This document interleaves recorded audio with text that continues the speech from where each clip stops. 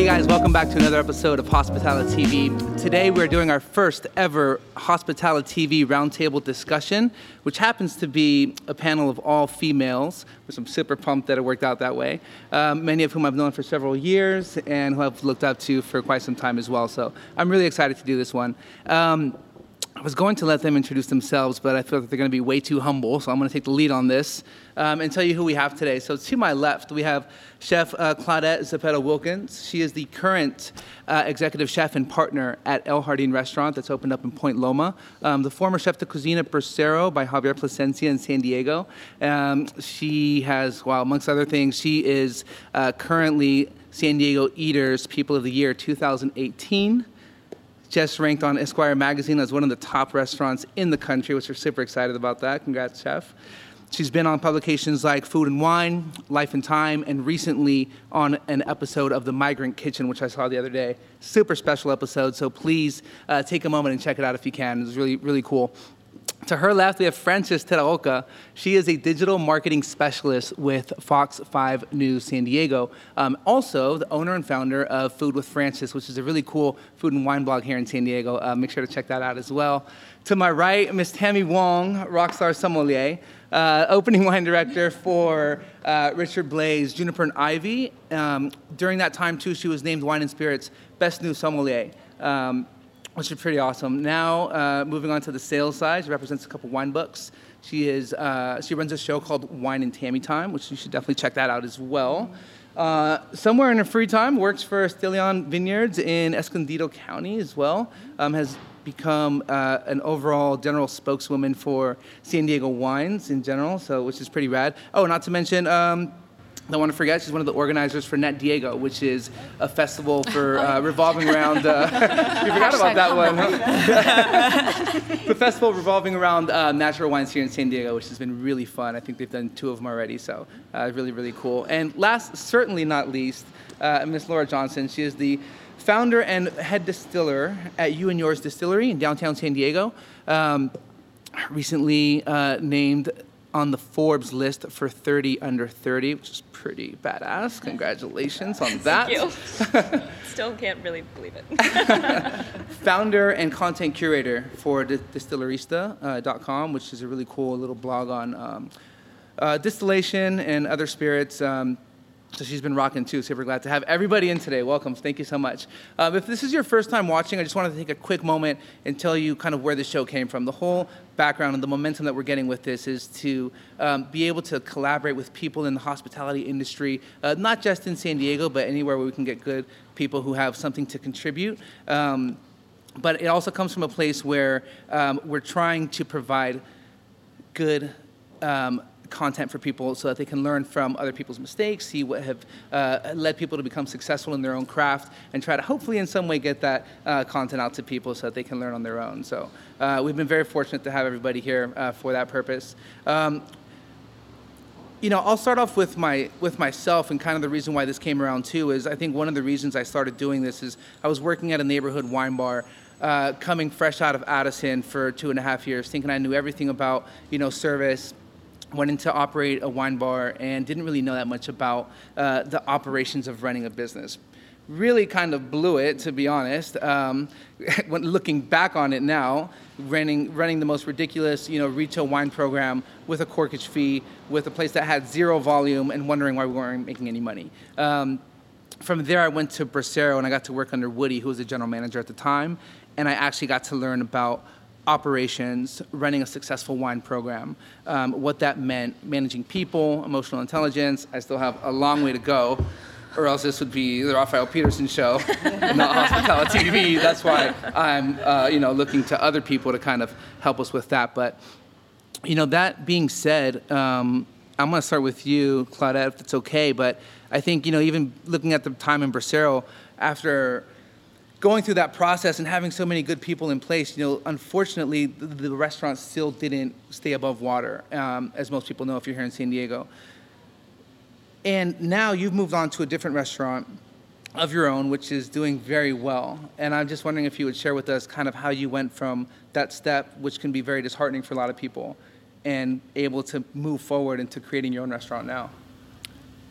It's a weird path that you have to go on, and it's like a journey, like the 12 steps of grief almost, you know, and then you, at the end of it, you can't help but have your past shape your future in a good way. You can let it define you, or you can let it help build.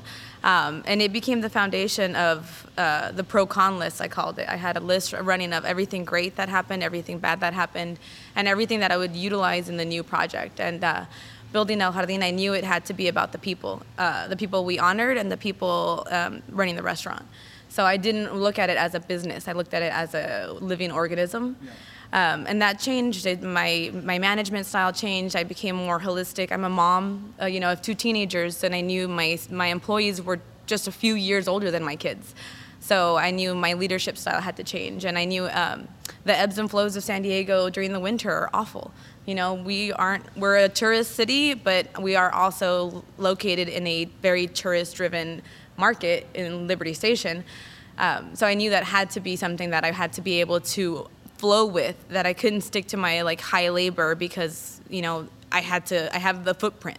Yeah. I had to be able to be flexible. And the number one thing was stick to your guns. And I knew that when I opened the menu was not going to be comfortable for everyone in San Diego. I knew I was going to get feedback of this isn't Mexican, you're not Mexican. And, I used to get offended by it, and now I kind of laugh, and I just is okay, I'm still going to do it. I don't waver in this week we change it, and now we're open lunch, and then, no, now we're open 1 more hour. No, now we're going to take back an hour. We stick to our guns. And I asked Johan when he put this on the table, I said, you got to give me 1 year of just doing what I think is right. And if at 1 year we're still not successful, I will eat that shit sandwich and we will move forward and change. But we have to do it 1 year. Did he approach you with somewhat of a different concept originally? Yeah, it was Bahamed. Mm-hmm. The logo was different, the concept was different, and I flipped it on its head a little bit, and I came back from Top Chef Mexico with just this huge inspiration and what Mexico could be, what a Mexican restaurant in the United States could be. And I mean, it was a learning and growth process for him too, because he had always been used to only doing his opinion, his ideas, his design. And here, comes along this girl he had never met and saying, yeah, but let's scratch that, do this, put this on the walls. And, and he designs all the restaurants. And I asked him one day, I said, can I put my input in the design? Yeah. And it was a little bit of a give and take, and we've come a very long way, and a lot of it was compromise. And it was funny, we were in Guadalajara doing a design trip, and everything he was looking at, I was like, no, that's tacky, no. I just kept saying no to everything, and then he kept saying no to everything I was doing. We walked into a furniture store, and we both grabbed the chair. And it was one of those stepbrothers moments. I was did we just become best friends? Yup. And that was a turning of the corner for us as a working relationship, to be able to understand our aesthetics, and it has translated into everything in the restaurant. Yeah. And it has a very authentic feel to it. Thank you. It really feels comfortable. It doesn't feel forced, or it feels really good in there. I spend more time there. I spend more time with my employees in that space than my own home and my children. So it's very important to me to be able to. I'm the hostess with the mostest at my house. So when my friends and my family comes to my restaurant, you're coming to my house. And I want it to feel like you can, literally I've had a customer take his shoes off because they said this is supposed to be like the chef's house. So he took his shoes off and put them on the purse tree, and the purse tree was made by my husband, and everything, all these things that it makes us who we are. Yeah. It gives you that feeling of okay, you're coming to your aunt's house, the grandma you wish you had, or the grandma that you love visiting. Yeah. That's what it's supposed to do. What do you think was one of the biggest lessons that you took with you after Bracero that you wanted to learn from and kind of apply into the next project? I think the biggest lesson for me was just be true to me, and be able to stick up for myself. When you aren't given a platform and aren't given a voice as a female, as a woman in the industry, it's disheartening. And I never want to pull that female card, but it is something that we live with, and it's true. I got called an asshole. The guy next to me is called a great leader. I get called, but it's always that double standard. So now I learn to stick up for myself. When someone says I'm being too harsh, it's well, no, you're not being hard enough. And there's a means to an end, and there's a time to be strict, and there's a time to have fun, but just have the courage of conviction to want to do it, and just stick to your guns. And our gut instinct, the female gut instinct, I think is one of the most is my true north. I always follow my gut. Yeah. And it's something that some people will say is the dumbest thing, but it's never failed me. Well, yeah, look where you are now. I think, and I think I failed to mention at the beginning, but one of the themes surrounding today's discussion was, opening up a business in the niche market. And I think that it speaks incredibly highly of you to have the guts to, after a big project like that didn't really succeed, you stuck to your guns and you went on to build what you always had the vision of this truly authentic regional Mexican cuisine, which is, it's paying dividends now. So that's pretty badass. Laura, I wanted to jump to you next. You have such a cool story too. Wait, were you going ready? I thought I was going last again. No, I just remember hearing how you were getting ready to open up the distillery downtown, and some stories of traveling around the country and just trying to absorb as much as you can there. And I mean, I'm sure you must have had some similar struggles opening a distillery as the first female distiller in San Diego. Can you share a little bit about that with us? Yeah, I mean, looking back now, I joke that I kind of blacked out for a few years, not from drinking, but just from putting my head down and being so blindly convicted that I had something worthy of executing, and just putting my head down and getting it done, and really blacked. I can't trying to remember those years of hard work and just kind of figuring it out. It's hard to bring out actual stories and moments from that time, but I don't know. I got out of college and I'd studied international business and economics, and always had a very entrepreneurial spirit, knew that I wanted to have a business of my own at some point in life. Definitely didn't think that it would be in the liquor business at 22, but I don't know, I didn't know what else I wanted to do after graduation, but I knew I had this interest in distilling, and my boyfriend at the time, now fiance and business partner in You and Yours, was go follow that path, or follow that interest. And he found me my first distilling course online, just sitting on the couch one night, the semester before I was about to graduate, and I signed up for it and walked across the stage, got my diploma. The next day I was on a plane to go try out distilling. Wow, that's crazy. At a distillery up in Washington State, and it was just kind of all over from there. It was a bit of an interesting experience, that first distilling course, but ultimately kind of came out of it feeling okay, if these gentlemen can do this and have a substantial amount of regional market share, I can absolutely crush this. Were there any female distillers that you ran into during that whole time, or anybody that you really got inspired from? There were definitely a few that I knew of kind of at the time, very few that I knew of, but never really quite got close enough to meet or interact with. At that time, I think this is 4 years ago, going on 4 or 5 years ago now, and even today, craft distilling, small batch distilling, whatever you want to call it, was still so nascent as a concept, as an industry, that there just weren't that many people for me to go to and learn from. I mean, the fact that it was so hard to find a distillery that was well enough established to even be able to have people come in and learn, and B, have an internship program or an education program, and then C, actually be willing to take a chance on me, because this definitely isn't what you think of when you think of a distiller.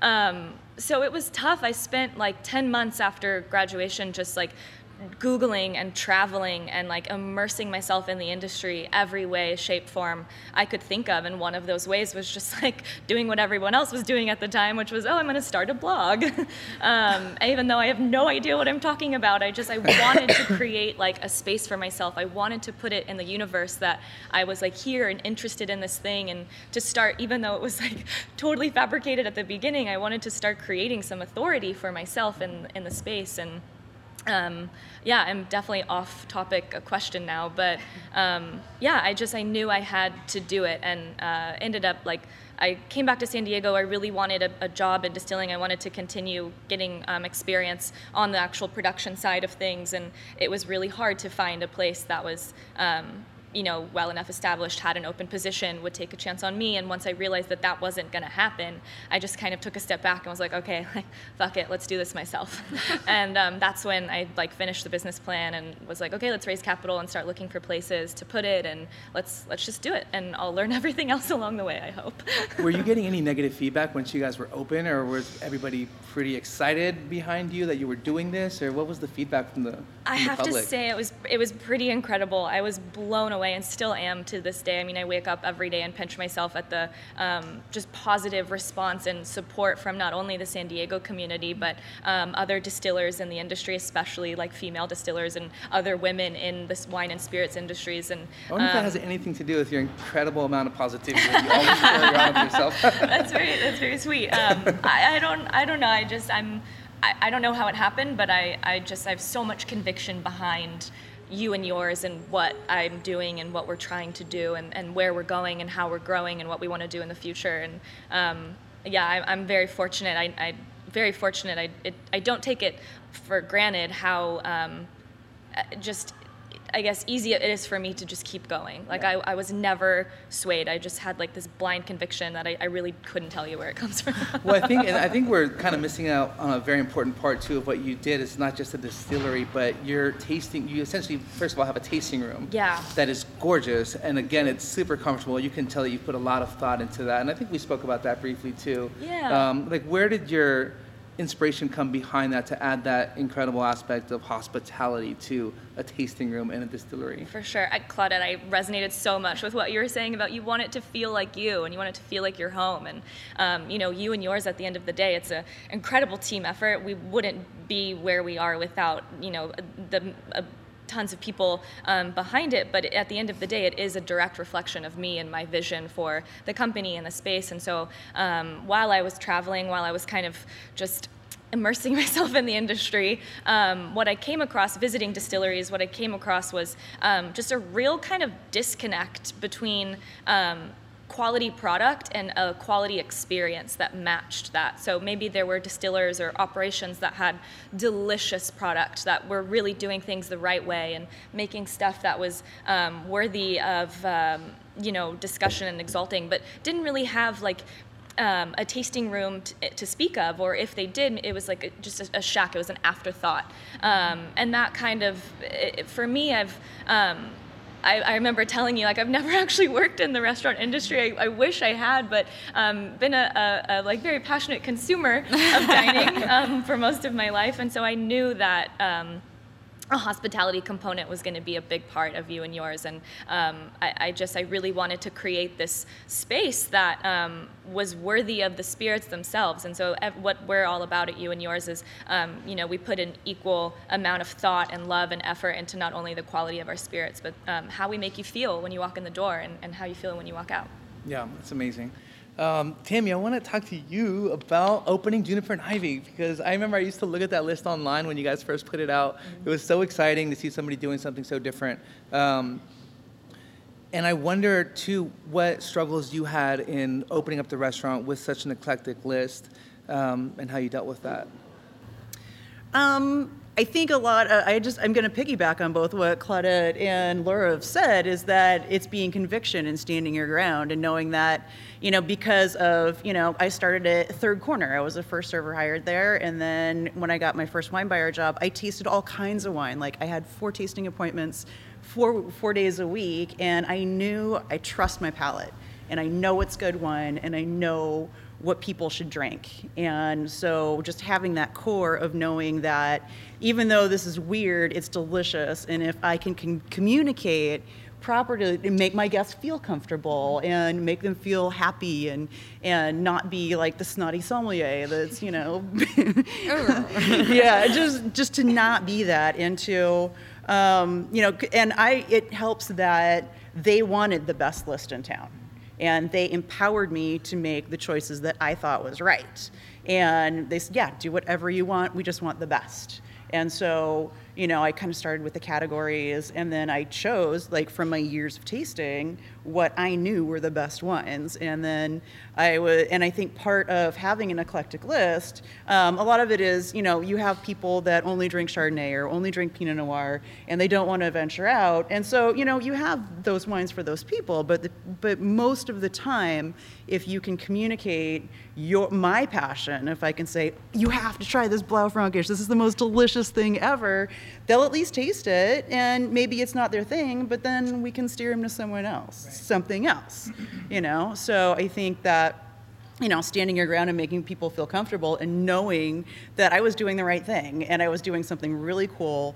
I've always been driven by my desire to bring respect to San Diego as a wine destination, because it's not. There's still a lot of really horrible lists out there, and it's because people they either don't care or they don't know, and they don't want to trust someone that does care and know. Or maybe they just don't see how it fits financially into their restaurant model. I don't know, whatever. But we're coming along. We've got a new crop of Psalms that are coming up, which is really great. I'm so proud of all the people that are coming up, you're doing great things at Born and Raised. That's really cool, right? But I've always been driven to bring respect to San Diego, and then part of that is, first as a sommelier, writing a cool wine list, but the other part of that is you can't just put weird stuff on the list and think that people are going to order it, because they're not. Right. You think of things, it's gonna sell. It's not gonna sell. You have to sell it. Selling is active. You have to engage your staff and get your staff excited. Oh my God, this one is, and have that kind of attitude of discovery, not oh, you don't know about this? It's, oh my God, I just discovered this thing. It's so cool. You've got to try it. And it always works. People are always excited about something if you can communicate, this is a great thing. Just try it. Yeah. So I think too, what helped with Juniper and Ivy is that I think that Blaze's style of cooking and the kind of food that they were making with liquid nitrogen and all the cool stuff they were doing is adventurous. And I think that it kind of attracts a more adventurous diner. I think in a steakhouse it might be more challenging because you have more of the people that want, a big chunk of beef and a cab, right. So that was definitely an example. That was a cool thing. It helps. Sure. Yeah, exactly. But as far, opening restaurants is just so hard. It's so hard. You don't sleep, you don't eat, you over-caffeinate, It's just, but, if you have the right team and you're in it together, that it makes it worthwhile. And if you're able to put together something that's really delicious and for people to get it, it's so rewarding. Yeah, no, that's amazing. And I mean, it's super interesting too, when you're doing basically hand-to-hand combat, right? You have somebody in front of you that you can okay, you're going to not force a wine on somebody, but if it's for them and you think it's for them, you can be successful because you have them right in front of you. From there, I mean, you've done so many things, but now I know that you're really pushing kind of the wine movement and culture in San Diego. You're really at the forefront of it. Yeah. And this is where I'm super excited to get Francis involved a little bit too, because there's so many different takes on you can promote a single restaurant versus promoting a whole scene, a wine scene, right? And it takes a lot. It's not just one thing or one establishment. You really kind of almost create a movement. What have been some things that have helped you to do that now? Where do you think, I know you've been, reaching out to a lot of buyers and getting them involved in events and kind of having big tastings. We went to one at Costera with Maurice that was really cool. He had all the San Diego wineries out there, which I think was amazing. But what things like that have you taken with you, getting the momentum of being successful at Juniper and Ivy and having left there and done some other things, and now to kind of promoting San Diego as a whole? What do you think has been successful for you there? And Francis, feel free to jump in at any time with using media, digital and traditional, to kind of help create a movement like that. Well, it's still hand-to-hand combat. It's still me meeting with one buyer and trying to win that one buyer. And then that buyer puts, the Stélion Grenache Blanc on by the glass, and then people drink it. And there's the problem with San Diego wine is, I was one of the, big buyers in San Diego. I knew nothing about San Diego wine. There are 116 wineries in San Diego County. Temecula is Riverside County. It's a completely different deal. And so I think that there is a disconnect between what's going on in wine country and what's happening in the restaurants down here, and there's not someone making the connection, which is what I'm kind of trying to do. And just to, that trade tasting was really great to at least expose people to it. And there's a lot of challenges still with wine in San Diego because there is a lot of quality issues. I mean, it's an emerging region. We have a lot to learn. We don't know what's going to grow well here. We don't know our good vineyard sites. The Highland Valley was planted in 2007. Right, and there's a lot of really promising things coming out of there, and it could, in the next generation, it could be a Grand Cru type site. We don't know. We won't know until the next generation. We don't know what's going to grow well here, and so What I'm excited about is being an early adopter and befriending the winemakers and like trying to make the connections with the winemakers and, you know, folks like you and buyers and trying to get everyone together and, you know, so we can give winemakers their feedback like, ooh, man, you over oak that, you know? Yeah. And just to like, quit brewing Cabernet Sauvignon and quit oaking the crap out of it. Just stop it. We're not Napa. It's not going to work. But I think that, you know, it's hand-to-hand combat. Like, I am reaching people individually, and it's just like being at a table and trying to sell someone, you know, fiegre. Like, here, you just have to taste it, you know? And then as far as, you know, social media, like, I don't know how much my wine and tea every time videos work, but people like them. Yeah, and they're it's great. really, I mean, you they're know, very personal and they're real, right? And like you have a ton of knowledge to share. Quick. Like I love those, yeah. Yeah. And they're quick. Yeah.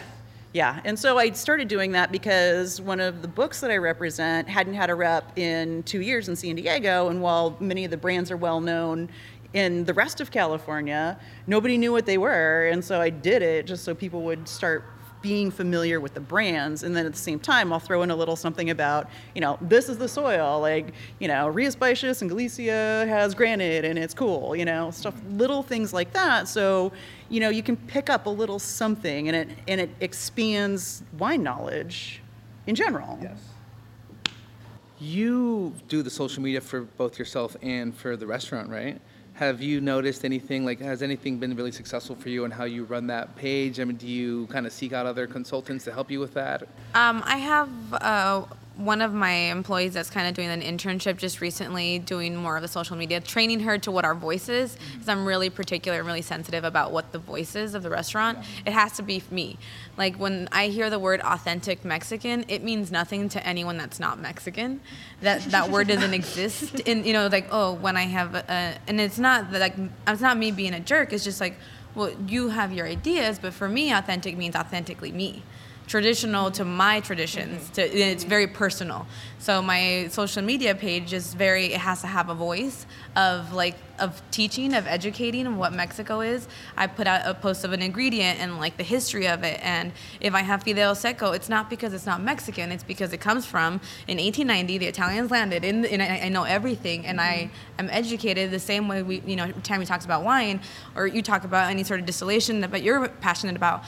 For me, they can't tell me I'm wrong when I'm super well informed. Right. They can't tell my staff that they don't know when they're informed. Right. And so, you know, I'm the queen of one-liners on TV, but I'm never wavering in my convictions when it comes to something I'm passionate about. Right. So same with what I did in the restaurant, I do on social media. It's always me. Yeah. You know, and I fall on my face more times than not. And, you know, I have Circle K coffee for breakfast on a daily basis, and people think I'm insane, but I get up at 6 o'clock to take 2 teenagers that are usually in a bad mood to school. So Circle K coffee and a coffee cake, that's my reality. Yeah. So on social media, I am authentically fucking me. Like, I curse, I'm a hot mess half the time.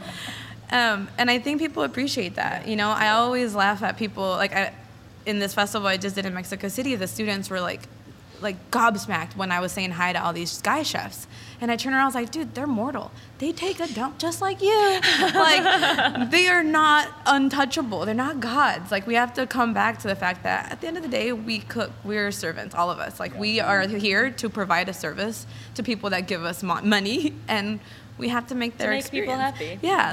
Yeah, we're not holier than thou. Exactly. Yeah, I'm not too good. You know, I still schlep shit back and forth in my restaurant. I bust tables, and, you know, that's, again, back to the question, social media is always going to be 100% authentically us, authentically genuine. Yeah. Frances, I know you've dealt with a lot of people who've come through, like, seeking you guys to be, you know, clients of yours, and what have been some of the best practices that you've seen these guys that have really worked for them, or on the flip side, maybe where you've seen a lot of opportunity in things that they could have been doing that they haven't been doing? I think what Claudette is doing is awesome, just being authentically yourself. I think people love some sort of personality and just wanting to know you better. It doesn't really work when it's just like a product and there's nothing to it. There's no story behind it. I always think it's important that there's some sort of story behind it, so people personally can kind of be like, oh, this happened to me in my life sort of thing, and I could totally relate to this person. I'm going to follow her. I feel like I know her. I mean, even through my blog, people already know me. I remember when I feel like I get to see restaurants by following your blog. Like, you post so much on your stories to all the spots that you go to. Like, it gives me, I literally have a list of places, like, okay, I got to go there. I have to check that spot out. Like, it's cool. Like, it makes it feel like I'm going along with you. Well, when I first started, my biggest mistake was I posted some things that I would never eat. And actually people caught on to that, saying, why are you eating here? You would never eat here, sort of thing. So that was my mistake. I feel like a lot of times people who are following you know you better than you do. So I've just been trying to be careful in what I'm posting and whatnot. So I think just being yourself. I see a lot of clients just kind of posting their product and that's about it, or just posting their reviews. I think it's really important to include video a lot of times, and stories are becoming huge this year. I think it's, as opposed to a static post, 21.5% more people are engaging in videos. So I think IGTV is going to be huge next year as well. So if you guys include that, that would be great. Yeah, I think that's pretty much it so far. I think being relatable is really important on social Yeah. media, because again, on social media it can look like we have a very glamorous life, and you don't see that you miss flights, that the airport suck, that you come out of the plane smelling like crap. Like, it's very glamorous to see traveling people, you know, and I wish I was no, it sucks. Like, I'm away from my family, it's cold, the hotel sucks, like the food, my stomach is ruined. Like, this is the reality that people want. I think is important to show, because again, we're just mere mortals. Like, we're struggling just the same as everyone else is, and we're hustling. And I love when people tell me that they're proud of me and they have no idea who I actually, like, you know, they don't know me, but they tell me that. I think that's really important for me, because, and especially to teach my daughter and my son, it's like, just always be you and have a goal, have a vision in life. Don't just wander around. Like, I think it's really important to teach, like, if you have a goal, no matter where you came up from, you know, 10 years ago I was on welfare. Like, that's just my truth. That's my reality. So it's like that, put your head down and fucking just work. Yeah. Don't ask for handouts. Don't expect nothing from anyone, because everyone's always going to watch their own back first. Right. And then that translates to a lot of people that have the same story as us. And, okay, well, if they did it, I could do it. You know, someone coming out of college, I have no idea what I'm going to do. I'm going to start something on my own. Yeah. You know, it's like, why not? I mean, the worst that can happen is you don't succeed at 22, do it again. Exactly. Yeah. Yeah, it's like, it's fine. It's not a failure, and it's an attempt. Yeah, absolutely. Exactly. I think the I story was like, part if is... this doesn't work out, I'll go back to school. Like, what do I have to lose? It's such a cool thing to, like, what you're saying about the story part and the story behind somebody. I remember listening to a podcast of yours. I think it was with the Specialty Produce ladies. But I was embarrassed after I heard that, because I worked with you for like a year, and you had shared some really kind of personal things about how you came up and with your family, and I was like, man, like, I literally went to work and my pre-shift was about, like, whatever you guys do. Like, I'm not talking about food or wine or anything. Like, when you guys come in here, look at the person who's next to you and ask them about how they got here, where they used to work at. Like, just ask them random questions. A lot of time we just get caught up in, like, hey, how's it going? How you doing? You good? Cool. What'd you do last night? And I walked away after a year, and I realized I had no idea what you went through to get to that point. And I mean, that's part of the cool thing about this too. If we can get more people's stories behind it, talk about being relatable, you can really, you know, click on a couple things that'll spark something for somebody, and it's really cool. Laura, you were telling me a little bit about, you know, how you guys are using an outside team for your business, right? And how some of the things have been really, you've seen a big advantage in using outside people. For sure. We have a PR firm that helps us. They do all of our media outreach, like influencer relations, and they do most of our social media. And I think that you don't necessarily have to have a PR company, but it was something that was important to me, because I knew that that's nothing that I'm really passionate about or interested in, but I knew that it was a necessary part of launching a new business, especially a new business where half the battle is education and, like, explaining to people what you actually are. Like, you know, everyone's still like, oh, the brewery. I'm like, no, like, similar, but, you know, we don't make different. Yeah, we don't make beer, we make spirits. And so for me, it was really important to have that component to our team. The one thing I will say is that Robin, who does all of it, she has her own firm called Our Public Relations, and she's actually not local. She used to be here in San Diego, but is now based in Boston. And but the thing that we did is like we've known each other for years, and so she knew me. We had mutual friends. She knew about you and yours. She knew the story. She knew every single detail before we even had a lease. And so while I think it's important to have if you want to go that route where you want to have a PR team and kind of outsource that, great. But make sure that they really, like Claudette was saying, they really know your voice and they know your business and they know like what your goals are and know what your product is and because it's so important to make sure that every single tiny piece of content that's going out there is authentic and is real and is going to be a true representation of your brand. And so, yeah, I think I was telling you the other day, like that's the best check I write every month is to our PR team. Like I seal it with a kiss because they just do such a good job and we owe so much, I think of the success, but I think we owe a lot of just the exposure that we've been fortunate enough to have to Robin and her team. So it's been a great thing for you and yours. It's a marriage of sorts. 100%. Yeah. And always tweaking back and forth, and like they'll post something and I'm like, oh shit, like we don't actually have that cocktail on the menu anymore. Like I forgot to tell you. Can you take that? Like sorry. I know. But we're all human and it works and yeah, but it's fun. Ladies, I want to open up the floor a little bit. Do you have anything that you'd like to ask each other since we have you here in one spot, in one place? Just wanted to throw it out there.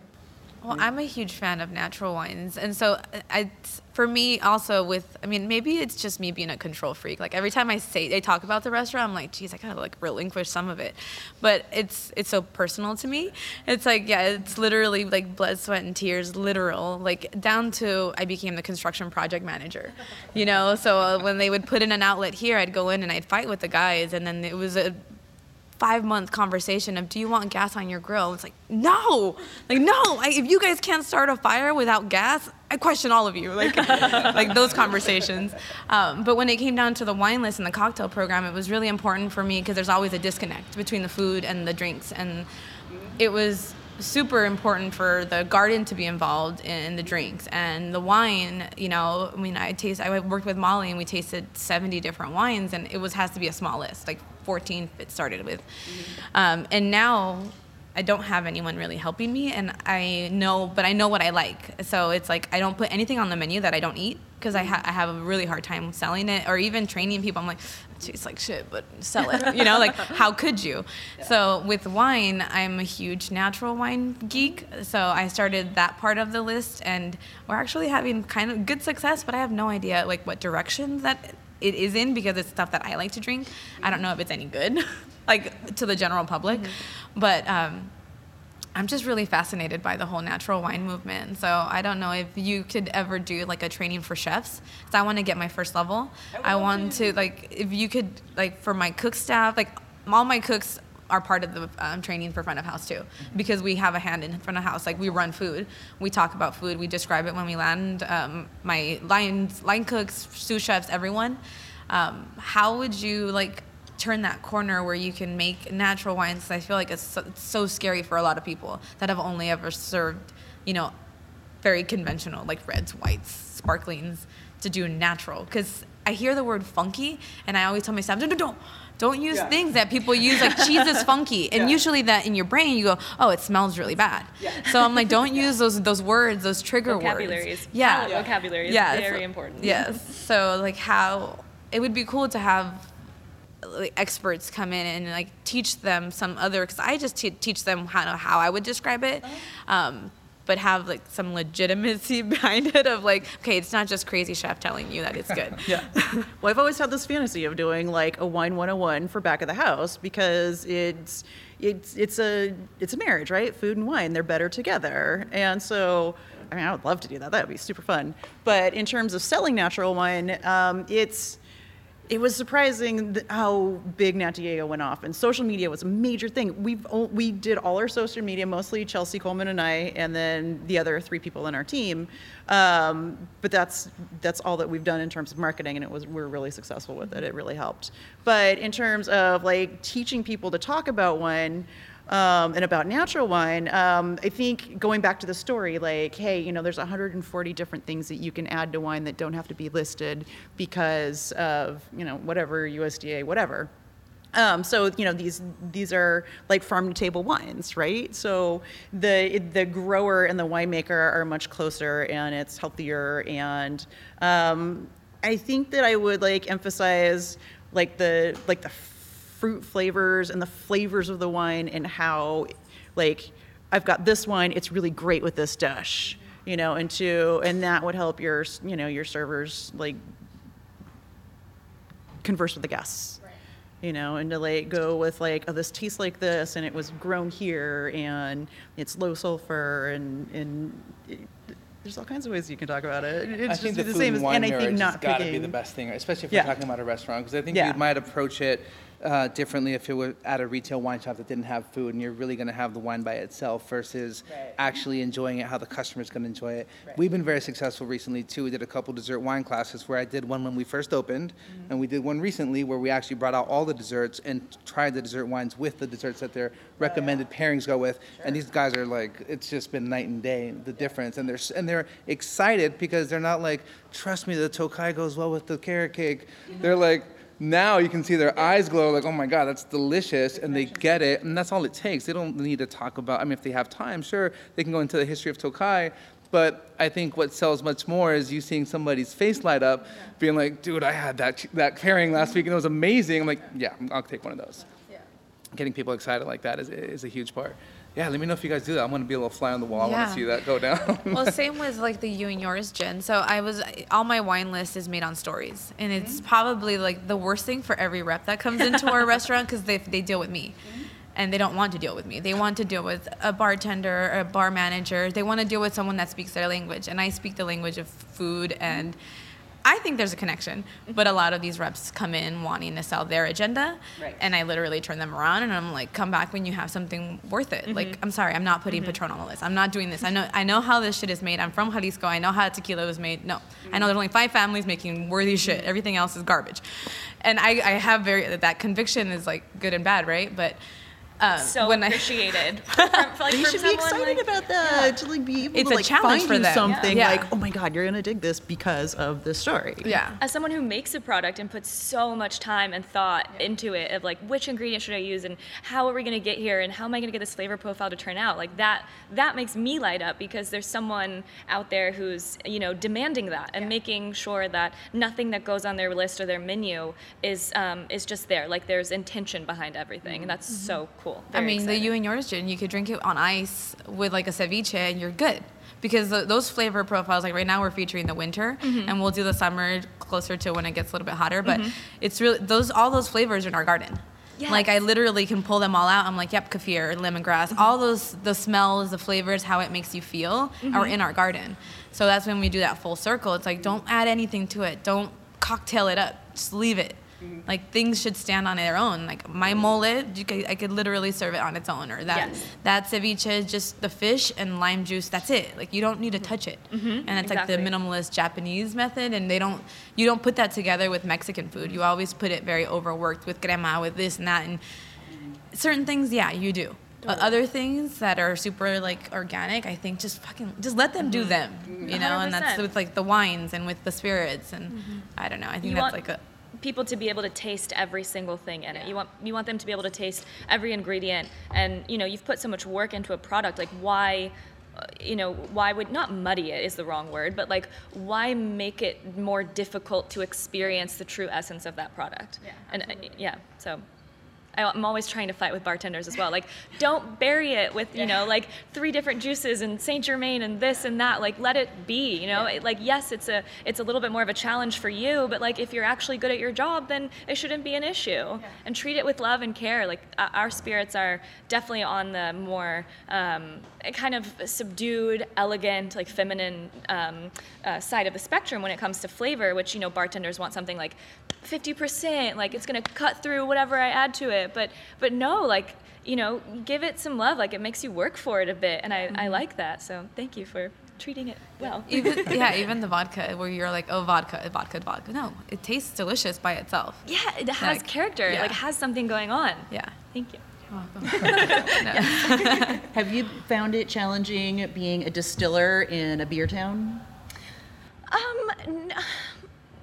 Not necessarily challenging. I think if anything, San Diego having such like deep-rooted craft beer heritage is great. It's kind of paved the way for us because craft beer going into a brewery and having like a local, limited edition beer is a household notion for most people in San Diego, which is great. So it kind of makes my job easier, if anything, to explain that, like, it's a very similar business model, very similar situation, except for we make, vodka and gin and other spirits. We don't make beer. So, you do get people that come in the tasting room that maybe like, their friends have dragged them in. It wasn't maybe their idea. Like, oh, can I just get an IPA? And we're like, well, we don't have that. We don't do that. But we have this really cool cocktail that uses a hop water and San Diego grapefruit, and it would be up your alley in terms of like flavor profile. So, yeah. Ooh, that sounds good. Should have brought some. Well, guys, I think we're almost out of time. I really want to thank everybody tremendously for taking the time to be here. It's really, really awesome to sit down with you guys and to chat with you, and thank you so much for sharing. Would you guys please share how, if anybody wanted to get in touch with you, what the best way for that would be, or maybe what your, an accessible social media handle would be for you? Yeah, mine is just my full name, Laura K. Johnson, K-A-Y. And then you and yours is at you and yours SD. Awesome. Across all platforms, I think. Perfect. Yeah, at Wine and Tammy Time. Mine's at Claudette Zepeda Wilkins. I'm sorry. On Instagram is probably the fastest way to get a hold of me. And the El Jardín page is at eljardin.sd. Nice. And mine is Food with Francis. That's ES, not IS. Awesome. And of course, don't forget to follow Hospitality TV on Facebook and on Instagram at Hospitality TV. We do have a iTunes podcast that we're going to upload this to, so make sure to follow us there and subscribe. Thank you again. See you soon.